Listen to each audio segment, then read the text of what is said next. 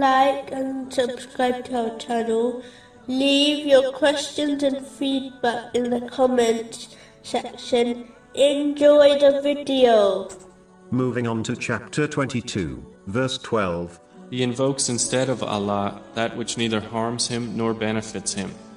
That is what is the extreme error. It is important to understand that nothing in the universe, from the fluttering of a leaf to the sun rising, occurs without the choice and will of Allah, the Exalted. And if the entire creation tried to make something happen, such as harming someone, they would not be able to achieve it if Allah, the Exalted, did not allow it to occur. Similarly, if the entire creation desired to provide someone with benefit, they would not be able to, unless Allah, the Exalted, so willed. This has been advised in a narration found in Jami Tirmizi, number 2516. Therefore, a Muslim should remain steadfast in the sincere obedience of Allah, the Exalted, by fulfilling His commands, refraining from His prohibitions, and being patient with destiny, according to the traditions of the Holy Prophet Muhammad, peace and blessings be upon him,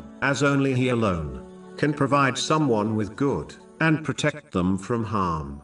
Moving on to chapter 22, verse 13. He invokes one whose harm is closer than his benefit.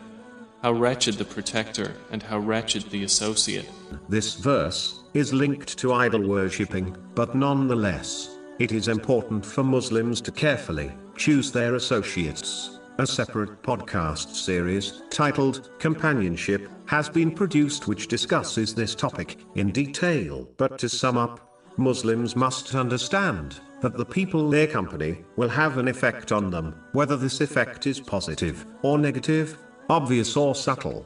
It is not possible to accompany someone and not be affected by it. A narration found in Sunan Abu Dawood, number 4833, confirms that a person is on their companion's religion, meaning, a person adopts the characteristics of their companion. It is therefore important for Muslims to always accompany the righteous, as they will undoubtedly affect them in a positive way, meaning, they will inspire them to obey Allah, the Exalted, by fulfilling His commands, refraining from His prohibitions, and being patient with destiny. Whereas, bad companions will either inspire one to disobey Allah, the Exalted, or they will attract a Muslim to concentrate on the material world, over preparing for the hereafter, which will become a great regret for them, even if the things are lawful, but beyond one's needs.